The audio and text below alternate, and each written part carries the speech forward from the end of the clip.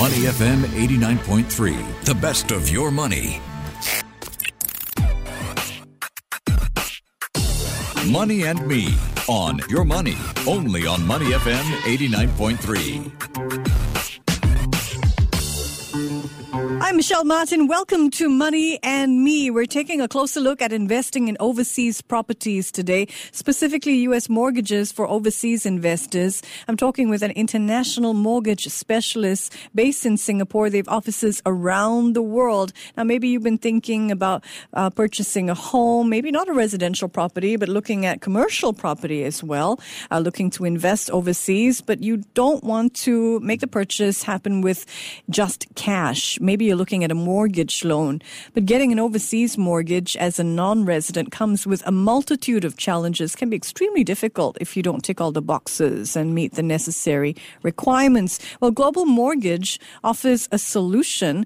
The company, via its wholly owned U.S. subsidiary America Mortgages, provides a platform for investors residing outside of the U.S. to obtain a U.S. mortgage to finance the purchase of American property.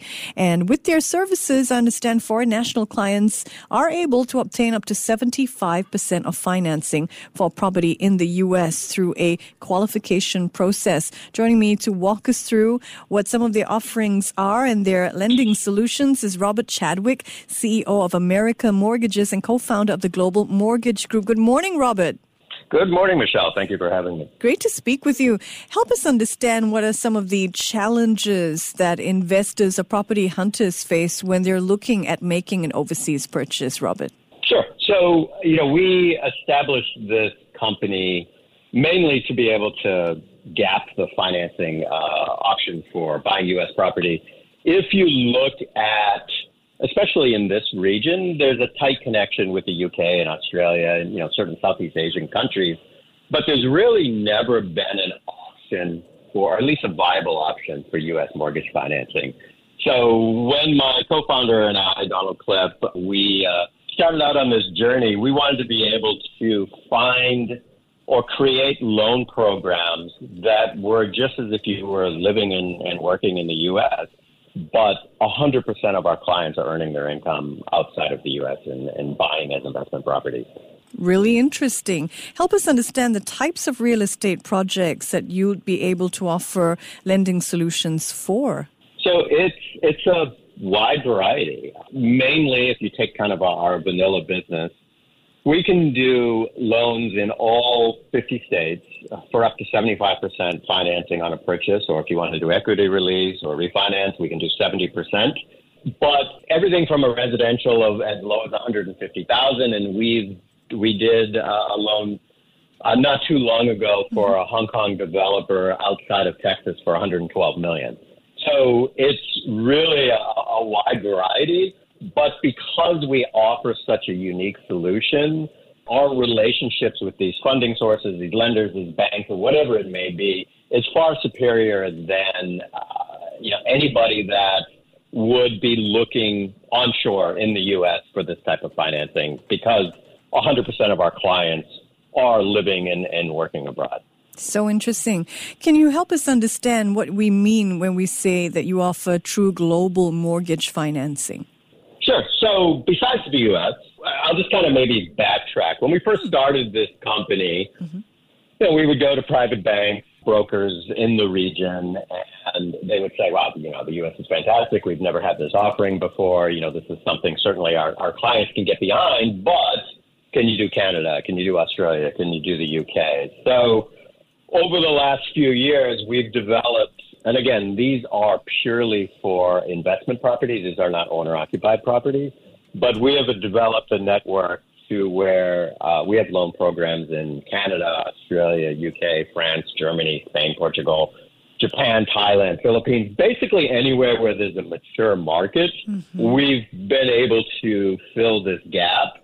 But because the U.S. is the largest real estate market in the world, and arguably until we were formed was the most difficult to get financing, the U.S. is still our primary focus. So I understand that you're also managing director, co-founder of the Global Mortgage Group. Help us understand what the Global Mortgage Group is all about. I know you're an avid property investor, but what inspired you to start this company? That's a really good question. I've been in mortgage lending my whole life, and I found that, especially if you take Singapore, for example, I was in Seoul for 5 years before Singapore. I've been here 7 years. The availability to get financing, again, in the UK and Australia is actually prevalent. It's quite easy. Even local banks are offering it. But we noticed a gap when you try to buy something unique. And how I came up with this idea is, this is probably, I've had this idea for some time, and, we really formed this company a few years ago, but I was on holiday in Tuscany, and we were staying at this fantastic villa with our family and some friends, and I was thinking, geez, if I bought something like this, how would I obtain financing? And that's sort of where the genesis of the idea came up. Right. Fabulous. Just the sort of thing you want to dream up in Tuscany. Exactly. Right. So inspiring. All right. How does American Mortgages, which is a subsidiary of Global Mortgage Group, what's the difference between AM and GMG? So American Mortgage is laser focused on providing U.S. mortgages for people not living in the U.S., so foreign nationals or U.S. expats. Global Mortgage Group kind of encompasses everything and is able to do the financing pretty much anywhere where there's a mature mortgage market. But again, for both American Mortgages and Global Mortgage Group, these are mortgages for non-residential properties. Is that right? Not owner-occupied properties. Yeah, so it can be, when you say non-residential, I think you're talking about people that are buying properties to live in on a daily basis. But residential to commercial to development, I mean, there's a variety of assets that can be financed, but we don't do property loans for properties, and a lot of this has to do with licensing. We don't do property loans for people that are going to be living in it in a daily basis. We can do second homes, and we've done a lot of very notable people globally that have purchased second homes, and you would think these people have access to financing, but surprisingly, unless you want to use your private bank funds with some sort of leverage, normally traditional mortgage financing, especially for the U.S., is not as easy to obtain as most people would think. Help us understand the mortgage solutions that you offer. You mentioned up to 75% of loan amounts. How much do loan amounts start from? Yeah, another excellent question. So we can get up to, if you're talking about a purchase, we can get up to 75% financing in all 50 states. The minimum loan amount is $150,000, meaning that literally almost anybody can afford to buy U.S. property. We've had people that have been quite young in take Singapore, for example. If you're trying to invest or trying to do maybe what your parents did and create a lot of wealth through real estate, it's very difficult now in Singapore. You have a lot of cooling measures, which makes sense for the size of the country. But the U.S. has no restrictions on this. There's no limits on loan to value. There's no limits on obtaining 75% financing for 100 properties. It's pretty much a free market when it comes to how real estate will grow or not. So what we've tried to do is to create loan programs that actually make sense. So a lot of our loan programs will qualify based on the rental income of the property. And the reason why we do this is when it goes through underwriting, and because we're doing loans, for clients that are, say, in Shanghai all the way to Singapore and beyond, if we had to review tax returns in multiple languages, multiple jurisdictions, et cetera, it would make it very difficult to streamline the process. An average U.S. mortgage loan closes anywhere between 30 and 45 days. And so by getting a third-party valuation on the amount of rental income that should be projected for this property, we're actually able to underwrite the loan and what we think almost would be like a commercial loan based on cash flow, meaning that all of these issues where you're providing, maybe very complicated tax returns or tax returns in multiple languages isn't an issue when it comes to our underwriting. If the loan qualifies on the rental income, then the loan qualifies itself, if that makes sense. It does. It does. We are speaking with Robert Chadwick, CEO of America Mortgages, co-founder of Global Mortgage Group, taking a look at investing in U.S. overseas properties today for international investors. Robert, I have to ask about your views. In February of this year, U.S. home prices were down about 1.2% compared to last year. Are home prices dropping in the U.S.? We hear about this a lot. Mm-hmm. The one thing that I think will keep property prices stable is the fact that there's still about a 7.5 million shortage of homes, according to the National Association of Realtors. Mm-hmm. This has always been an issue. I think the reason why we're seeing some of the property price drops is mainly when the market was booming. Interest rates were the lowest that they've ever been. I mean, we never saw sub 2% rates in the U.S. I mean, that's common here in Singapore, but was never common in the U.S. So there was this FOMO, there was this frenzy of people going in, bidding up properties, which is no longer happening. So, Michelle, obviously people can't time real estate markets, but we think now is actually an opportune time to purchase U.S. real estate or even global real estate, just because you don't have this frenzy of the owner-occupied bidding up the value of the properties. And I do think we will see maybe a little bit more adjustment, but we're certainly not going to see a market crash. Because inventory is so low. Help us understand which states you're seeing opportunities for investors.